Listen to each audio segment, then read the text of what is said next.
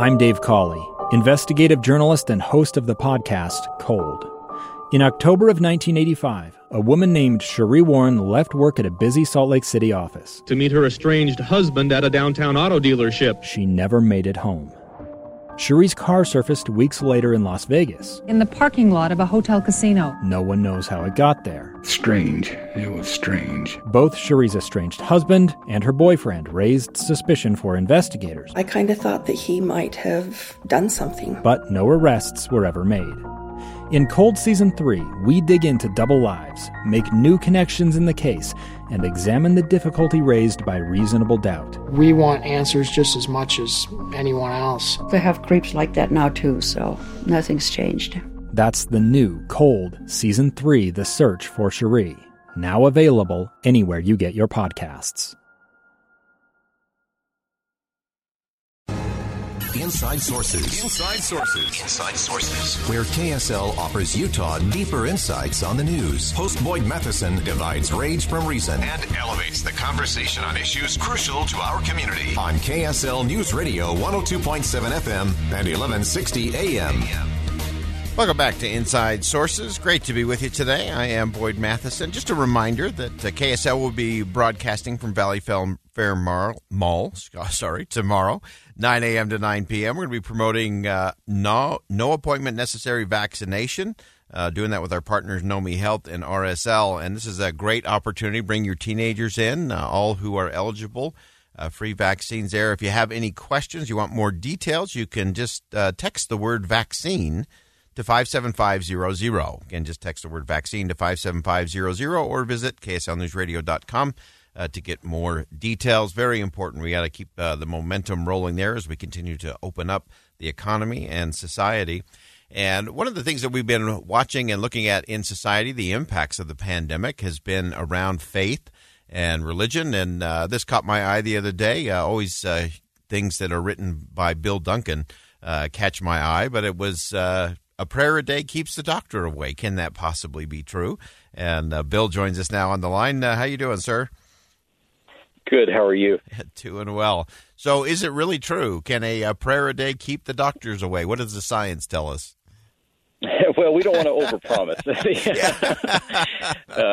It's a great catchy headline, but it's based on some great data that suggests that in this case specifically mental health, which has been one of the major concerns we've had during the pandemic, is improved by religious activity. We're actually not just identifying as religious, but actually doing some things, prayer and meditation and things like that. Yeah, I know part of the study that you cited in your piece was some of this on well-being from the Human Flourishing Program at Harvard University. Tell us about that.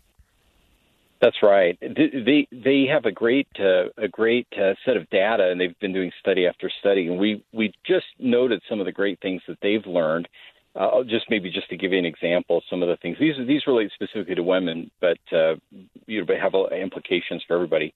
25% reduction in depression if you have women who are attending weekly services. 5 to 6-fold reduction in suicide risk. 33% lower hazard of death from despair. People who drink too much and things like that. 26% reduction in all-cause mortality. So that's pretty dramatic in terms of for any reason. People seem to live longer when they're involved in weekly attendance at church or other kinds of religious activities. Yeah.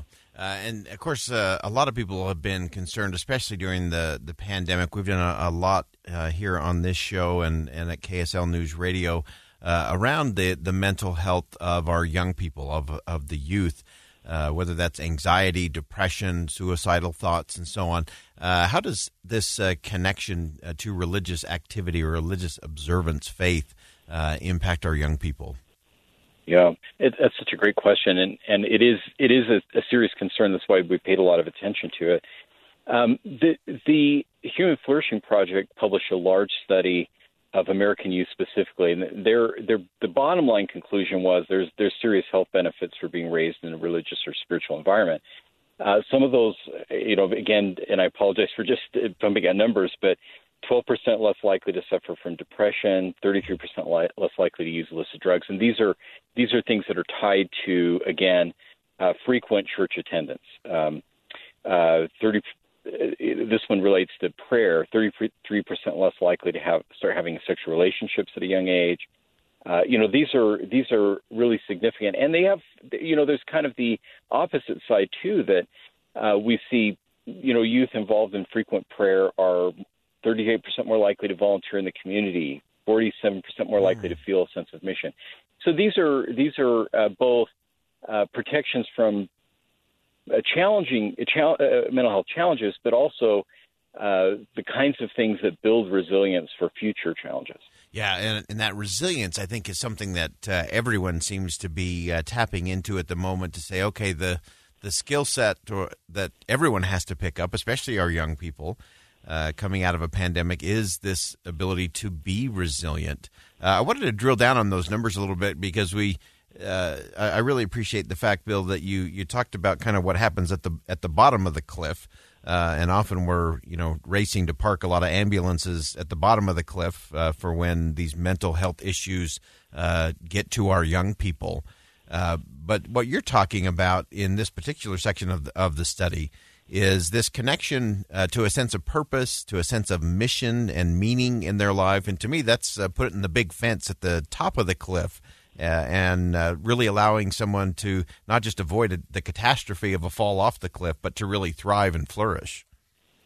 That's well said, and I think what's so powerful about this kind of data, it's certainly no suggestion that there aren't other ways for people who don't have a particular religious faith to flourish, but it points to some things that are shareable across all kinds of different backgrounds and things for us things we could point to in trying to improve mental health among youth, among adults, just overall. I think all of that is important. Any other takeaways from the study, or as you've looked at that? I know you've looked at that over a long period of time. Any other trends or things that you're seeing that we should be thinking about? Well, what's somewhat interesting to me, and this we didn't talk a lot about this in this particular study, but we're going to continue to write about this, is that the religious organizations themselves are paying a lot of attention to these issues. And so I would predict that we are going to see the situation even become more dramatic in a positive way as churches address the issue specifically of emotional resilience and other factors that are important to youth, to adults. In a lot of ways, as we described in the article, this pandemic has been a stress test in a lot of ways, supply chains and et cetera, et cetera. But one of them is how do we respond to mental health challenges? And we're learning some things. So I'm optimistic that this kind of data helps to point to some positive solutions going forward. Yeah, I think that's so vital that we look at those. It really has been a stress test, and as you mentioned, we found all the holes in the supply chain to be sure, and now I think we need to make sure we're finding those holes in our civil society change and in our family chains that are equally as important. Bill Duncan, always appreciate your insight. Bill Duncan from the Sutherland Institute. Great writing, great research, great thinking as always. We'll have you back real soon. Thanks so much, Boyd. All right, we're going to go ahead and step aside for a quick commercial break. When we come back, final segment, we're going to take a trip into a place where we have to be careful that we don't become the ugly tourist. And it's not where you think. Find out where it is coming up next. It's the story of an American held in a dark Venezuelan prison. Then all of a sudden they all kind of lined up. They pointed their guns at me. And this is the point where I thought, I'm going to die today. I'm Becky Bruce. I spent a year working on Hope in Darkness, which now has more than 2 million downloads. Find it on kslpodcast.com or wherever you listen to podcasts.